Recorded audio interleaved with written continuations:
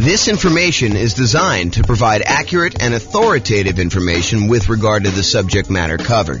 It is offered with the understanding that the presenters are not engaged in rendering legal, accounting, or other professional services. If legal advice or other expert advice is required, the services of a competent professional should be sought.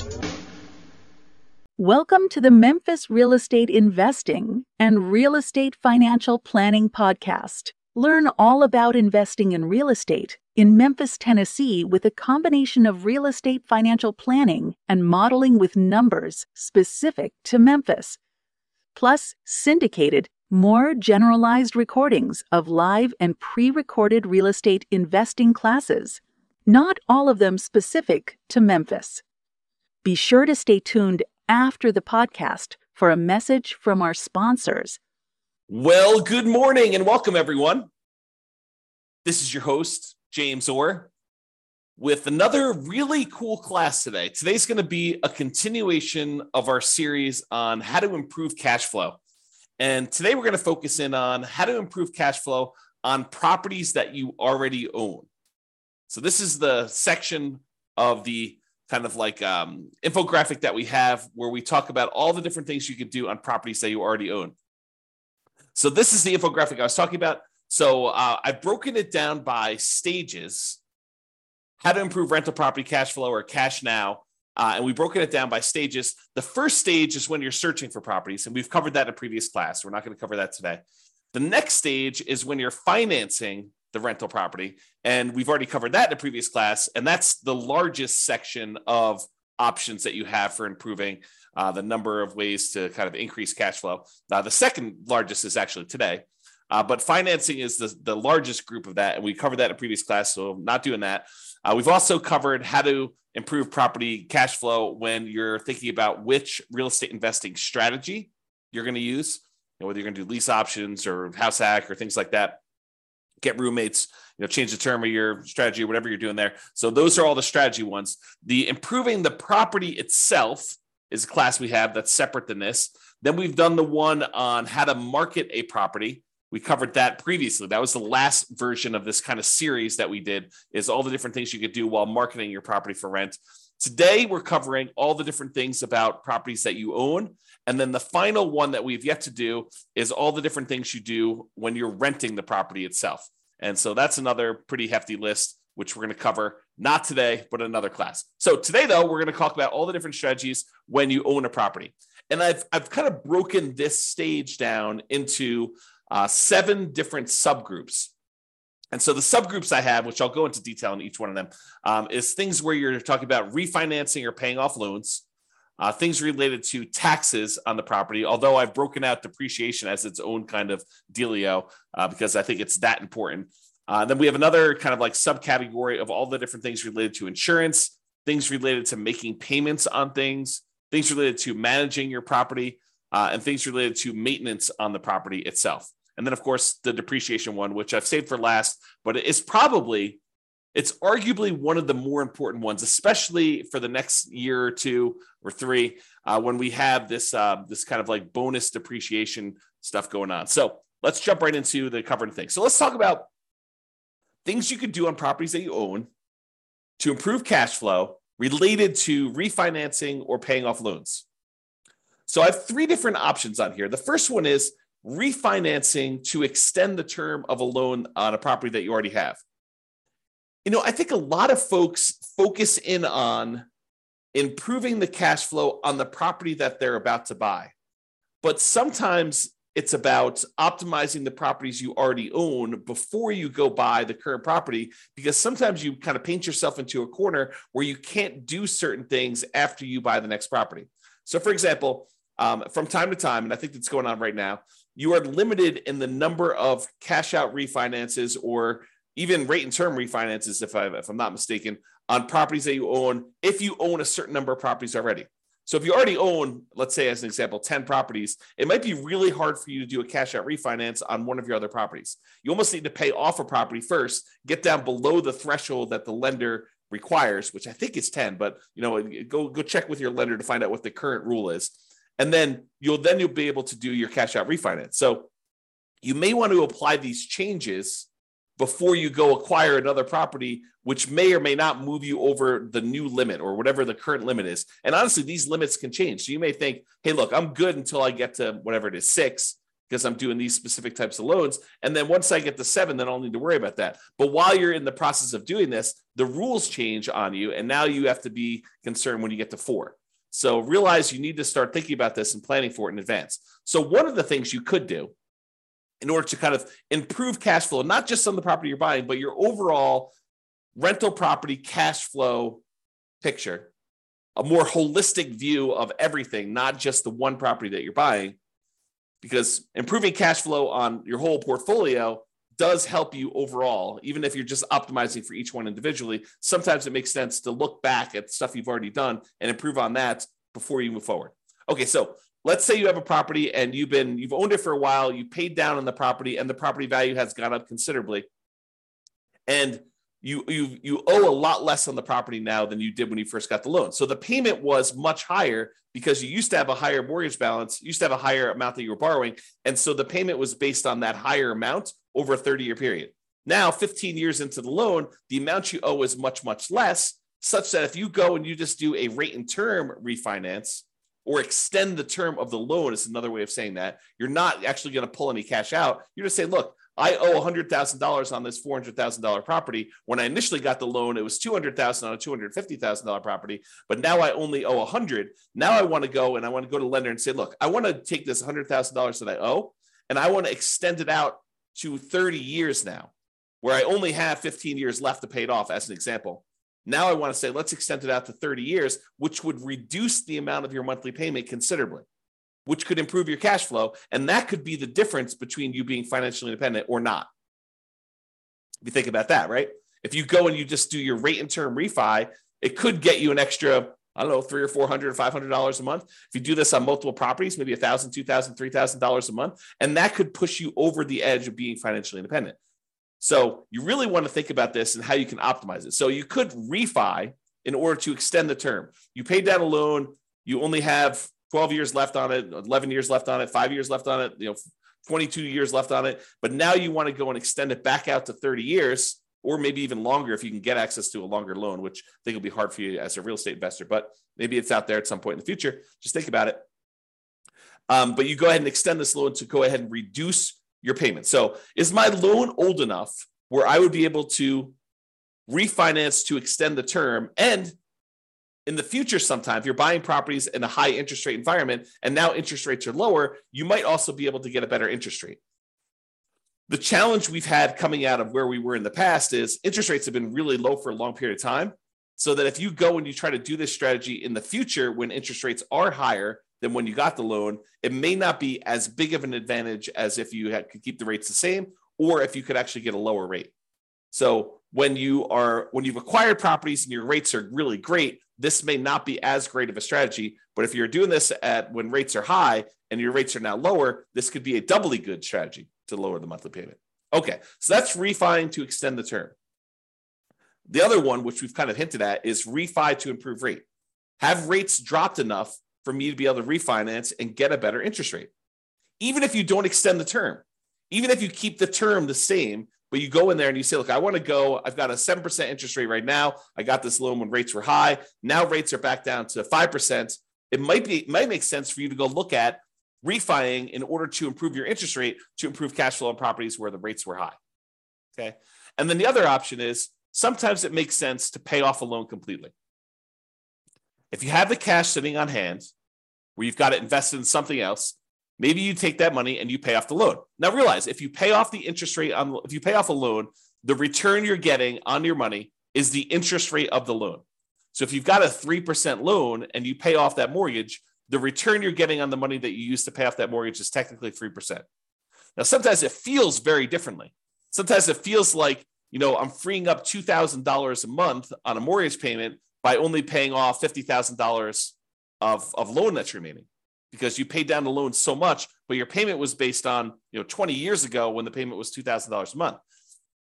So realize that it could feel very differently, but technically the return you're getting is the interest rate of the mortgage itself, which may or may not be good. I mean, if you're at an 8% rate on your loan, then that may not be such a bad thing. If it's only 2 or 3%, I don't know. That's a little bit lower. You have to decide whether that's important to you. And for those of you that are thinking, hey, I don't have all this extra cash laying around. Well, some people, their strategy is to acquire more properties than they need, sell off some of the properties in order to pay off the other ones. So you may acquire, 1 or 2 properties a year for the next 10 years.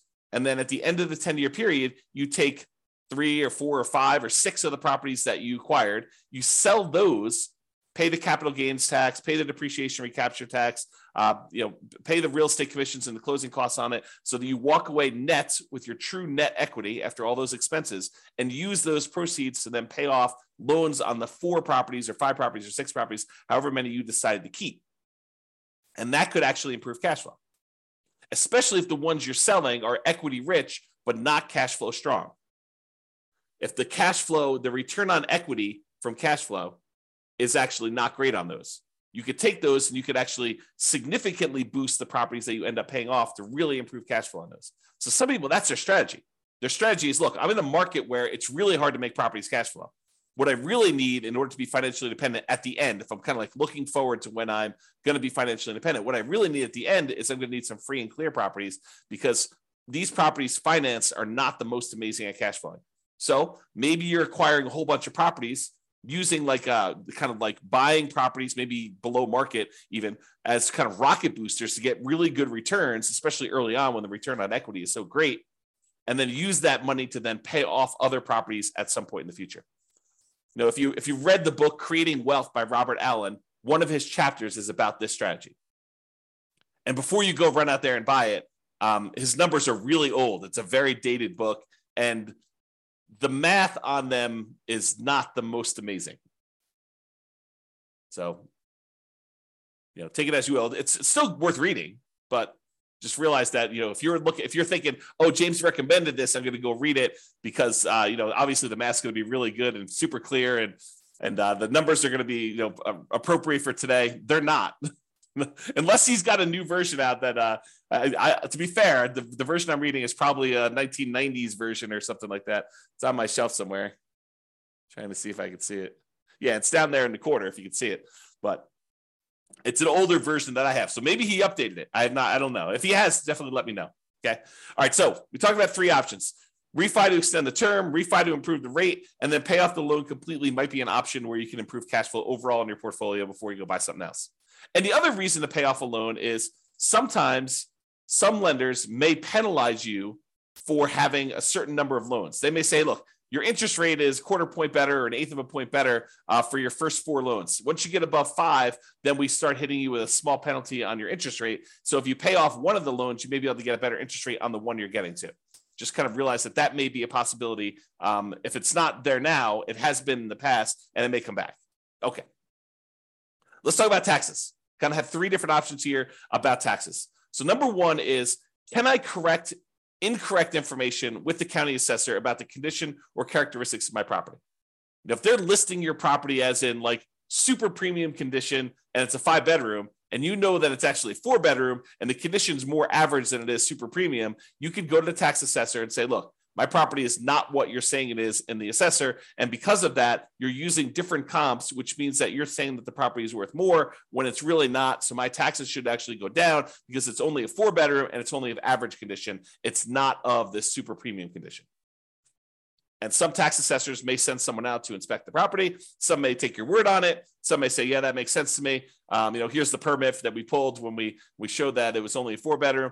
Whatever it is that they need to do, but you may be able to get your taxes reduced, which by reducing your expenses on the property, that does improve cash flow, right? Income, all the income on the property minus all the expenses. So if we can improve taxes, we can improve our cash flow. If you have property taxes that go up, around here, we redo our taxes every 2 years. Your market may be different. Go find out from your local county tax assessor what the schedule is for redoing property tax assessment. Some redo assessments every time you sell a property. Some do it only every certain period of time. But if you go and you find out that they've raised your taxes and the taxes seem significantly higher than what you thought they should be, you can go and contest them in many markets and say, look, you're using the wrong comps. If you use the comps that I'm pulling here, my taxes are actually much lower than what you say they are. And they may or may not agree that, yeah, the automated system valued this incorrectly. We'll go ahead and make a change and you might save some money on taxes. Or they might say, no, the comps that we use are valid and our methodology is actually correct here and the taxes stay the same. Maybe you get some improvement, maybe you don't. I don't think it's a universal automatically granted, but you might be able to go and contest your taxes with a tax increase and try to save your money. Now, if you can go save, I don't know, $50 a month on 10 properties, starts adding up, starts really improving your cash flow if you could do this. And also keeping the taxes legitimately where they should be and not a little bit higher than where they should be will help you keep your taxes low overall.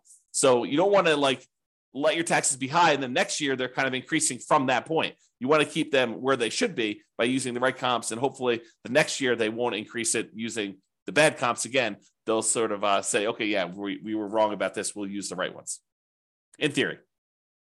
And then finally, for taxes, vote. Vote appropriately for changes in taxes that affect property taxes.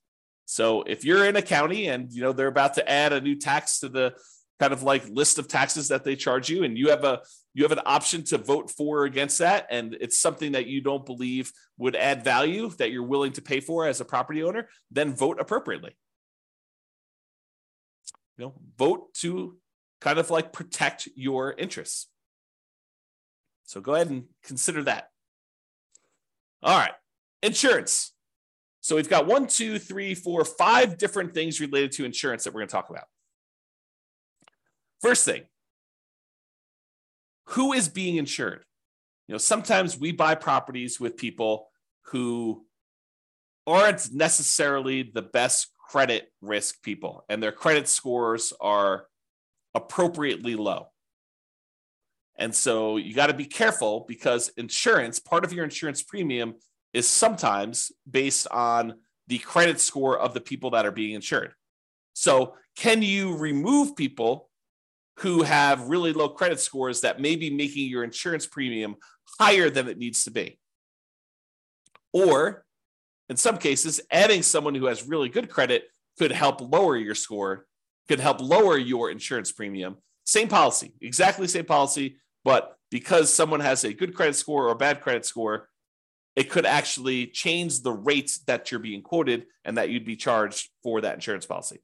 So realize adding or removing people from your insurance policy could improve or worsen the rate you're getting. And so talk to your insurance agent about that and whether you should remove someone from being insured on that or not. Next one, insurance deductible. So we've done a whole class on insurance, and I'm sure we'll do another one in the future. But the idea is you get to select how much of a deductible you're willing to pay before the insurance kicks in. So imagine you go buy an insurance policy and you say, look, for this insurance policy, I want a $10,000 deductible, meaning that I will pay out $10,000 before the insurance company needs to pay out anything. And so let's say there's a hailstorm and you need a new roof on your property and the roof's going to cost $17,000. The insurance company, instead of writing you a check for $17,000 when you have this hailstorm and you have this new roof that needs replaced, they might write you a check for $7,000 because you have a $10,000 deductible and you're responsible for that first $10,000, and then they cover the rest after that. Well, as you can imagine, if an insurance company, if you get an insurance policy where you're paying the first $10,000, that's going to be less expensive for the insurance policy than someone who has an insurance policy with exactly the same coverage where the insurance company pays everything over $1,000. So if they needed a new $17,000 roof, they'd be paying out $16,000 versus $7,000. So you could go in there and you could take on some of this risk yourself by having a higher deductible. Basically, anything under a $10,000 claim, you are basically saying you're going to cover that because the insurance company knows you're not going to make a claim if they're going to have to pay out nothing. Well, you shouldn't make a claim if they're not going to pay out nothing, right? So realize you could adjust the deductible in order to change your insurance premium. Now realize this is putting you at a possible risk, and you need to weigh that risk and say, am I willing to take on that level of risk? And I think for me, it changes property to property. Like there are certain properties I have where I have much lower deductibles, and there are certain properties I have where I have much higher deductibles. Okay, but you have to decide what level of risk you're willing to take on yourself. Can I raise my property insurance deductible, take on more of the property insurance risk personally, and have a lower monthly payment for insurance, knowing that if something were to happen, I'm actually going to have a pretty significant hit to my cash flow because I'm going to need to pay out that premium upfront, right? You may be trading an improved cash flow now instead of having this risky, I need to pay $10,000, which is a lot of $100 a month in order to get caught up to the $10,000, kind of like deductible that you need to pay in. So you need to weigh those yourself. And you can find out the quotes for them. You could say to the insurance agent, I'd like to get quotes for me having a $5,000 deductible or a $10,000 deductible or a 1% deductible. They use the property value as a percentage. You can kind of get different quotes and find out what the policy is and see which one makes sense for you and what you're opening yourself up to as far as risk there. Okay. Next thing, shop insurance rates. Would it occur to you that sometimes an insurance company will price themselves very aggressively, very low, in order to acquire some business at one point in time, and then years later, they decide they want to move away from that particular type of business? And one of the ways that they signal that to the population is they start raising their rates to discourage people from using them. Is that possible that an insurance company could do that? So if you've had an insurance policy over time, even though you priced that out and it was super competitive 5 years ago, now 5 years later, the insurance rates may have gone up considerably such that it may not be competitive anymore. Or other people may be much more competitive. They're wanting the business where this other company is sort of just humming along saying, now we've established ourselves, we've got a big enough group of clients, we don't need to be pricing ourselves very aggressively anymore. So we're just going to have what normal rates are, but there may be one or two or three other companies that are very aggressively trying to acquire business. And for the same exact coverage, the rates could be cheaper for one company to another. Also, the quality of the company, their service, their kind of like reasonableness in claims, their speed to pay, their kind of like denial of claims versus the acceptance of claims ratio, like all of these things can come into play where you may be getting a cheaper rate, but they may deny you if you really have legitimate claims, and then you got to go fight with them, versus another company, they may actually have a higher rate, but they're willing to, kind of like honor your claims without fighting with you as much. Just realize that there are differences that you might be paying for that may be hard to see. Even with the exact same coverage, it may be hard for you to see kind of those different things. So shop around, compare insurance rates to make sure that your insurance premiums are competitive. And it is important to make sure that you're getting apples to apples comparisons. You don't want to get, say, hey, what's the insurance policy on this property that I'm getting? Here's the address. And you go quote it that way, and 3 different insurance companies give you quotes, and they're all over the place. One of them's really high, one of them's really low, one of them's right in the middle. They could be giving you quotes on very different coverage. One could cover a lot of things. One could cover the bare minimum of things. One could cover you up to certain limits that are much higher. One could cover you to certain limits which are much lower. One could have carve-outs or exclusions. So you got to really read these carefully, and it's very hard to compare. At least that's what I found when I used to do this. My wife does it now, so I don't do it anymore. Okay. All right, so insurance coverage. Can I evaluate the exact property insurance coverages to make sure you have an appropriate level of coverage?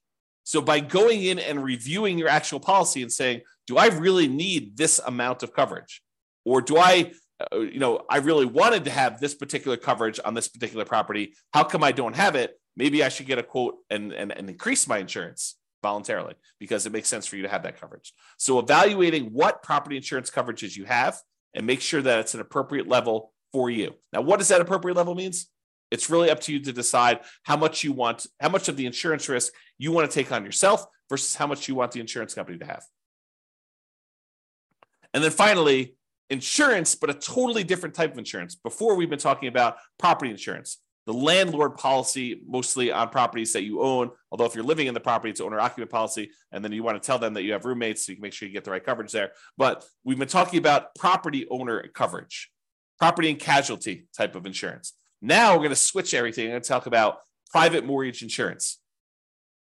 Still insurance, but this is insurance that you buy when you put less than 20% down to protect the lender in case you default.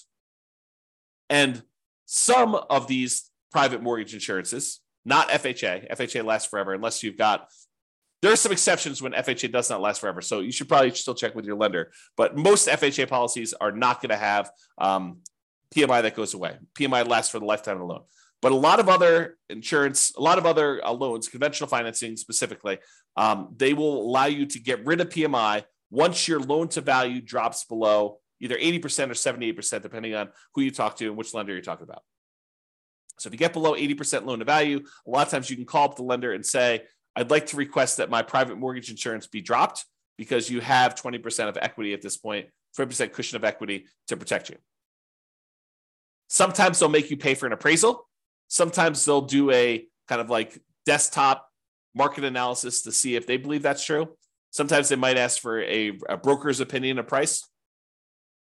But they will oftentimes check to make sure that's true, unless they're using the original loan value, the original property value when you purchased it, and you paid down the loan now below 20% equity, 80% loan to value. Then a lot of times they will automatically just exclude it from there without having to do an appraisal. But if you had a $250 a month PMI payment, which I don't think is out of the ordinary, especially for nomads, and now you can have that removed, that will boost cash flow by $250 a month, which can be significant. You do that on 3 or 4 properties over, kind of a 5 or 10 year period. I don't know, that could be pretty significant improvement to cash flow. All right, let's talk about making payments. And I don't think this really applies to mortgages specifically, although you'll find out from your lender, maybe they will do something with this, but sometimes you can get a discount for auto pay.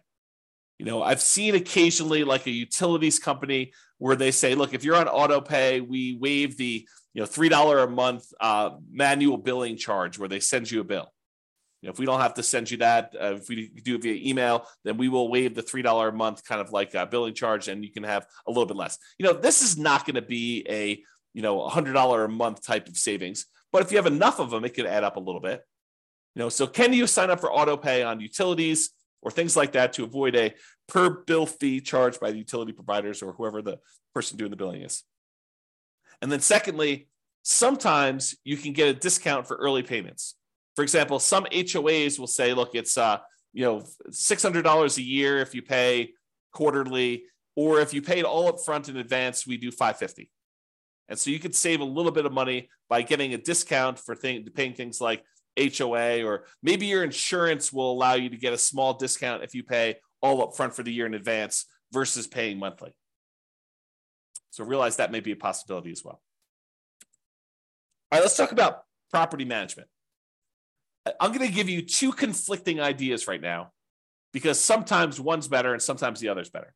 So for example, you could self-manage the property, save the fee that you were paying for a professional property manager. You just have to keep up with the latest laws and the best practices and compliance issues and do the property management yourself. And some people on the recording listening to this were going to say, yeah, of course. I mean, that's easy. I'll just go ahead and do this. Why would someone pay a professional property manager when it's so easy to manage your properties? You just, you make a couple phone calls. When you have to turn the property over, it's not that bad. But then most of the time, these things are on autopilot, and I have very little things I need to do with the properties. They're almost like self-managing. Some people will say that. And then some people say, I never want to talk to a tenant. I'm an introvert. I have zero desire to keep up with all of these latest laws. I mean, who can keep track of all this stuff? Fair housing, I mean, that seems like it changes every other day. And, what are the best practices for managing my property? Starting, 15 days ahead of time, wait for the property to be vacant before I market it, starting 60 days ahead of time, what should I be doing for this? And, how do you keep up with all the changes for the leasing laws? And, how do you do all this stuff? And, can I commingle funds? And do I need to have a separate trust account and all that other stuff? I'm just going to go hire a professional property manager. They'll do it. I'm going to find a person who's really, really good, and they'll be able to go and do that. And I'm too embarrassed to go ahead and raise rents every year. A professional property manager will be able to do that for me. And so overall, I think the property management fee is going to be covered by the fact that they're probably going to increase rents when I wouldn't otherwise do it. And I think both of those are probably valid arguments. There's people that are like self-manage, Why pay a property manager for something that's so easy to do that I could do it myself and I will be able to improve my cash flow by doing self-management? And other people are like, I'm going to have a tenant in there and I'm not going to raise rents over a decade or 15 years. And so I'm going to be way below market rent. It's better for me to pay a property manager who's going to keep up with the latest rents, make sure I stay out of trouble, kind of buffer me from having some, kind of law and compliance risk of making a mistake with fair housing, or, I'm doing something wrong, or I'm commingling funds, or I don't have a trust account, or all these other things that I could make sound very, very complicated. But, the people that are managing it themselves, they're like, yeah, it's a non-issue. So you have to decide which one of these makes sense to you. And I think that both of them could be right for different people. If you're wondering what I do, for many, many years, I self-managed. For many years, I self-managed with the help of a property manager. So I had a property manager doing some things, and then I've completely switched over now where I don't manage any of my properties myself. It's all professionally property managed. So that's what James does, in case you're wondering. Speaking of property managers, you do need to manage the manager. That's another tip on here. So can I review my property management statements carefully for mistakes? Property managers are human. They make mistakes. Sometimes a lot, depending on who it is and their policies and kind of like their team and who's doing stuff and how much turnover they have and a whole bunch of other factors that go into that. But sometimes property managers make a lot of mistakes. And so you sometimes need to stay on top of them. Well, you always need to stay on top of your property manager, but sometimes you need to do it more so than others.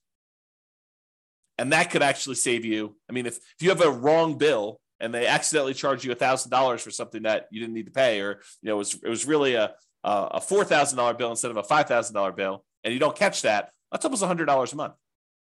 That's pretty significant for cash flow. So take that into account.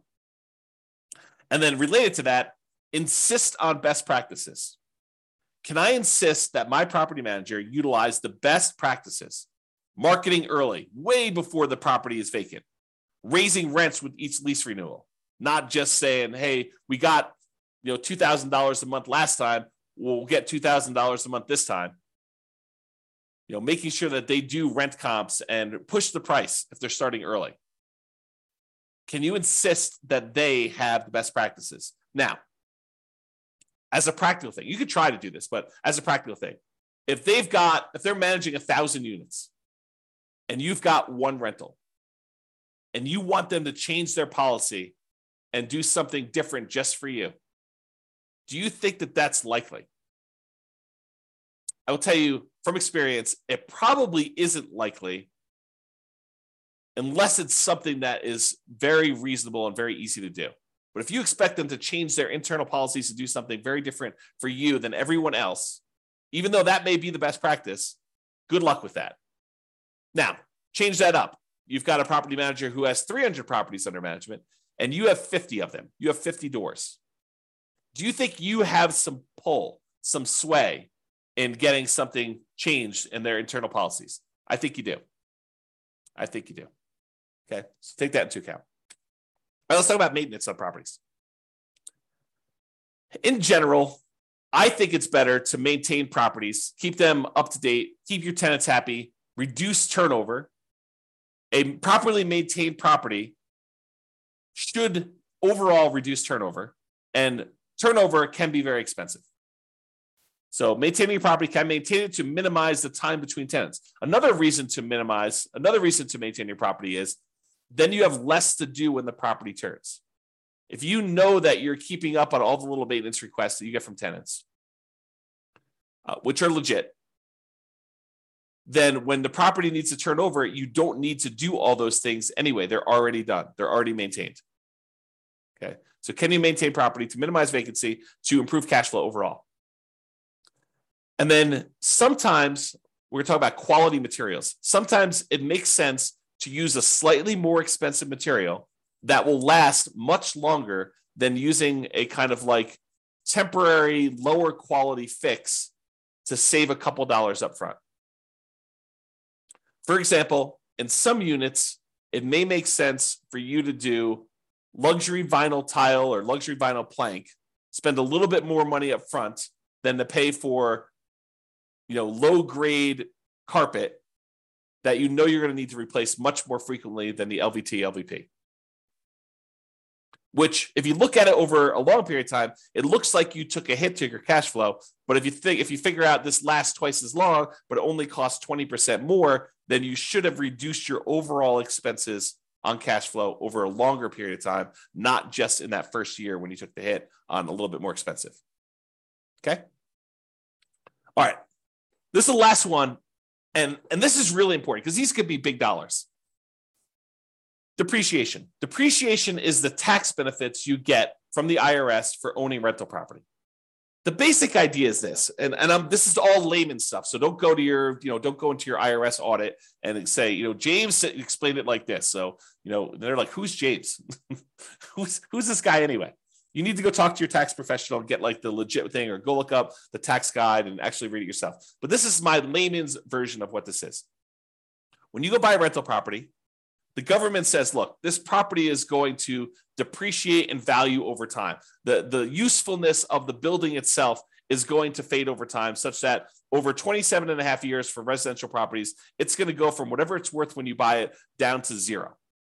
Not the value of the land. The land is excluded. The land does not depreciate in value, but the functionality of like the things on the property itself, the siding, the carpet, the kitchen sink, it wears out over time. And so we call that depreciation. And the government allows you, the IRS allows you to actually depreciate that, to get a tax advantage of having this thing go to zero. So how it works is this. You buy a property, and let's say it's a $400,000 property. And let's say the land is worth $100,000. You'd find out from your tax assessor or ask your CPA for advice on how they do it in your marketplace. But let's say that the land is worth $100,000. So the depreciable amount for the building is $300,000 as an example.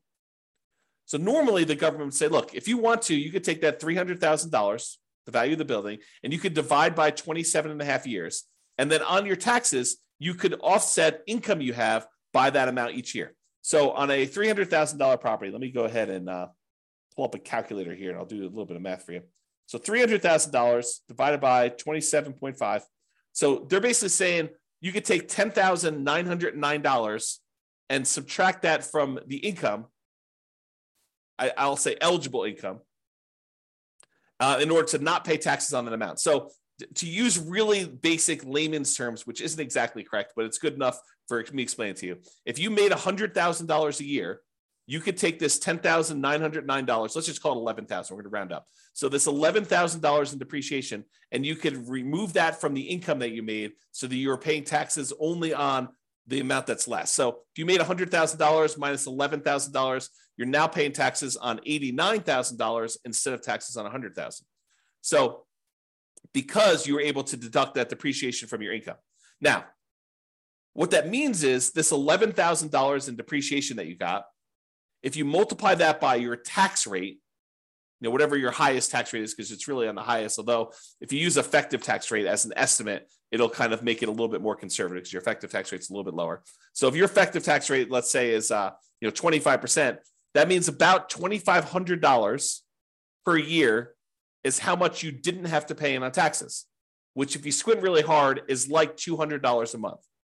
So you got almost like $200 a month in saved taxes, which looks like cash flow to you.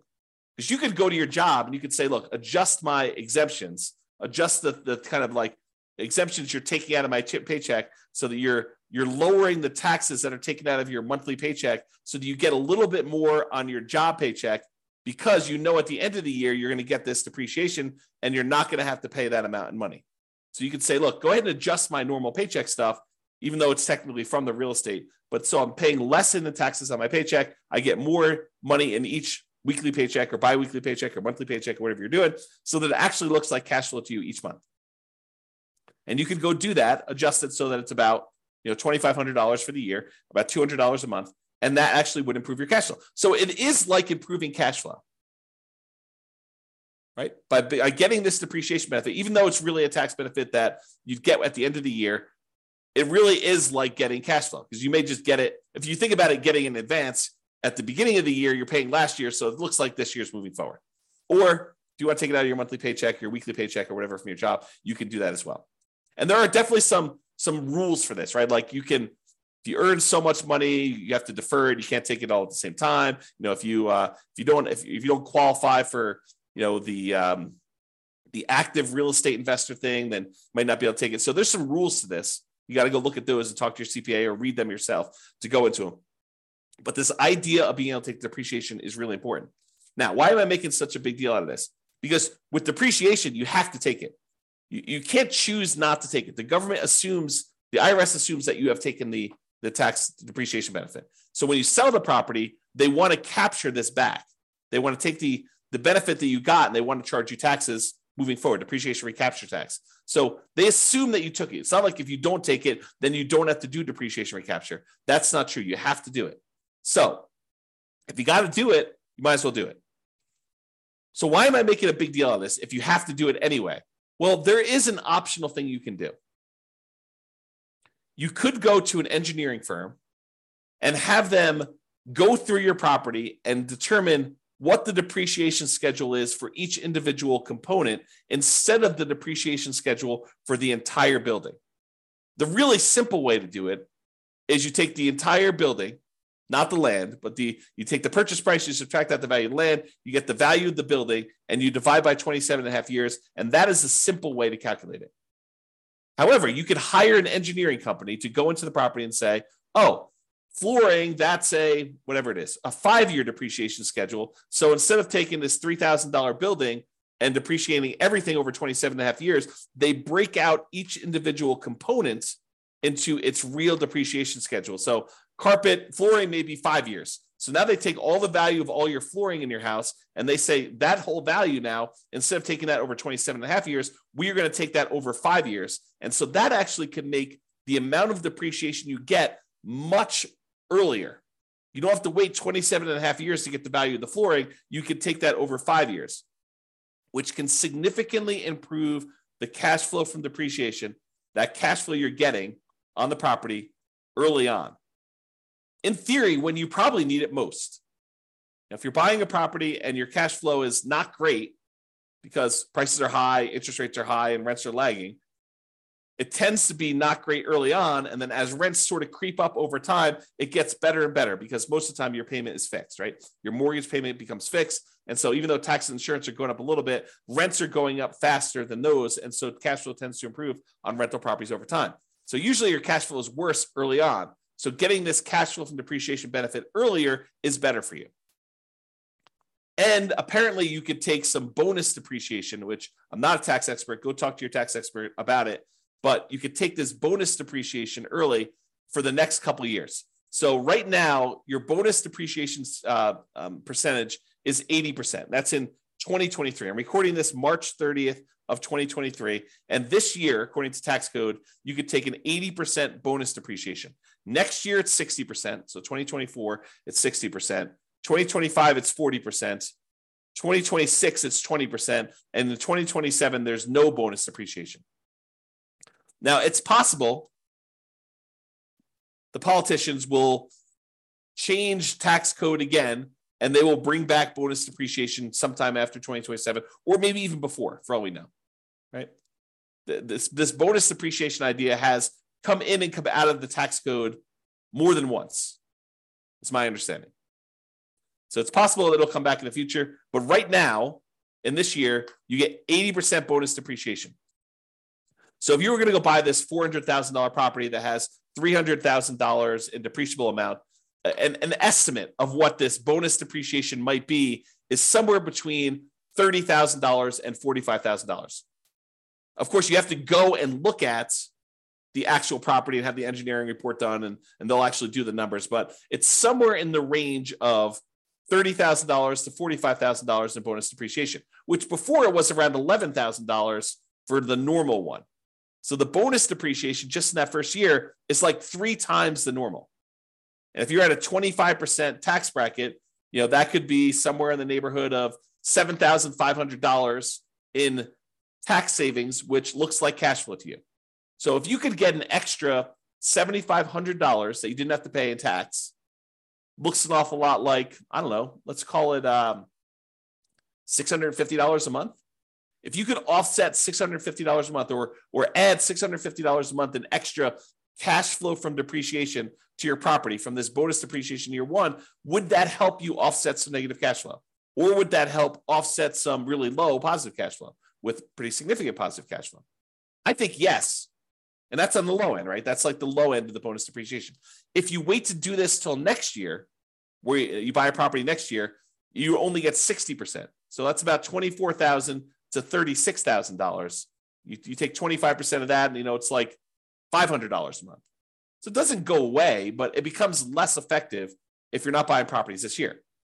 Now, in addition to that, you get this bonus depreciation all up front, but you also take the things like the carpet or the flooring rather, and the appliances and the cabinets and all that other stuff, and you kind of force that into a more compressed time period. You get additional depreciation over the next 5 years because that you've moved up. Now, realize this is not creating nothing out of thin air. You were going to get this depreciation benefit no matter what. What we've decided to do with this bonus depreciation and kind of like doing the components or the segmenting of different things into different time periods is you've moved the whole depreciation stuff up. You've time warped and moved the depreciation you were getting from being over 27 and a half years to now a lot of it gets focused in the first year and a little bit more gets focused in the years 1 through 5. But then the amount you get years 6 through 27 and a half is lower. So you're not generating anything magical. This is not like, poof, we've generated something that's out of thin air. We've just taken some of it and we've moved it all forward when, in theory, you probably need it more with negative cash flow on properties. And again, this is not something that you get for free. When you sell the property, they have depreciation recapture. Now, let's just very briefly talk about this depreciation recapture so that you don't get scared by it. Depreciation recapture is they're going to take the amount of depreciation you took on the property and they're going to multiply it by a tax rate. The max is 25% from what I understand, but the amount is really the amount of your tax rate. So if you're being taxed at less than 25%, they'll use that number. If you're being taxed at more than 25%, they will tax you at 25%. Now, you can delay or defer paying those depreciation recapture taxes, move them onto the next property that you're buying by doing a 1031 exchange. So you pay about $1,000. It could be a little bit more, it could be a little less, but you pay about $1,000 and you defer having to pay this depreciation recapture tax and any capital gains tax on the property that you're selling, and you move it down the line. And additionally, if you own this property long enough and you eventually die while owning the property, it gets passed on to your heirs, and the amounts that you have for depreciation, it goes away and it gets stepped up. You have stepped up basis. Okay. So realize that this is not like a real issue. If you have the depreciation recapture, when you go to sell a property, you just pay the tax as part of your proceeds and you'd move on. It's not a big deal. And you got the benefit early on. It's almost like, I don't want to say this, but it's almost like a loan from the government where they're giving you money now only to say you're going to have to pay this later by owning this rental property. Okay. So we talked about this bonus depreciation. If you buy a property this year, you get between approximately on a $400,000 property, it's going to be somewhere around the $30,000 to $40,000 gross depreciation benefit. Okay. And over the next 5 years, you'll get between $30,000 and $45,000 more. So you have to divide that number by 5, and then you have to multiply by your tax rate to get an estimate. So if you take like the total amount you're getting like in year one, you might be getting somewhere around $36,000 to somewhere around $54,000 in that first year. If you multiply that by your 25% tax rate, just to give you an idea of like what we're talking about, on the low end, it's probably around $9,000. On the high end, it's probably around $13,700. So somewhere around $800 to $1,000, maybe a little bit more per month in extra cash flow. Is that significant? Yes, very significant. So if you had a property where you're like, hey, I'm getting, negative $500 a month in cash flow because I'm putting 5% down and interest rates are really, really high and the prices have just run up over the last few years and rents aren't that great right now. They're lagging behind. I mean, they're up, but they're lagging behind a little bit from how much prices and interest rates have gone up.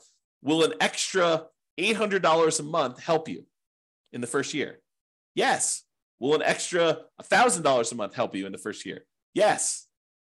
And in the second year, you're probably talking, this because you're moving some of the depreciation up there. You're probably talking about, let's see, on the low end, 30,000 divided by 5. You're probably talking like another, let's see here. Am I doing this right? Yeah, about $400 a month. Okay. So that's why this is important for improving cash flow. And you're going to want to talk to a CPA to understand this. And you're going to want to talk to an engineering firm that specializes in cost segregation. And one ideally that focuses on cost segregation probably for single family homes. This is really common in large commercial buildings, but it's less common, although it's completely usable, in these smaller properties. There's just a cost to doing this. You're going to pay a fee in order to have the cost segregation study done. Have the engineering company go and do that for you. So you pay a little bit of money now in order to get your depreciation benefits early on. And with the bonus depreciation, it's probably worth it. Okay? All right. So that's it.